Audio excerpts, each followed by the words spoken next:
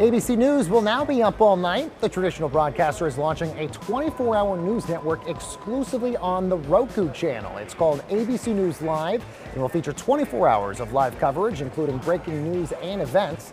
Roku, of course, is seeking to add more live content to its platform, including People TV, Newsy, and us here over at Cheddar.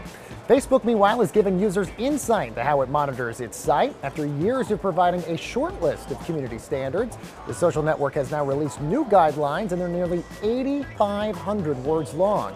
They address what's acceptable and what's not, covering everything from drug use to hate speech. Facebook is also changing the way it responds to cases of potentially offensive content.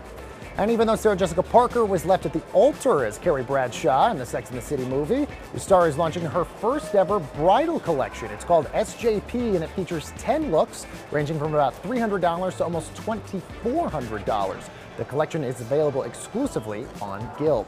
And the Me Too and Time's Up movements continue to have rippling effects throughout culture. Their influence can be seen in everything from business to music, and Samaya Gupta is a singer who has been inspired by the cultural shift.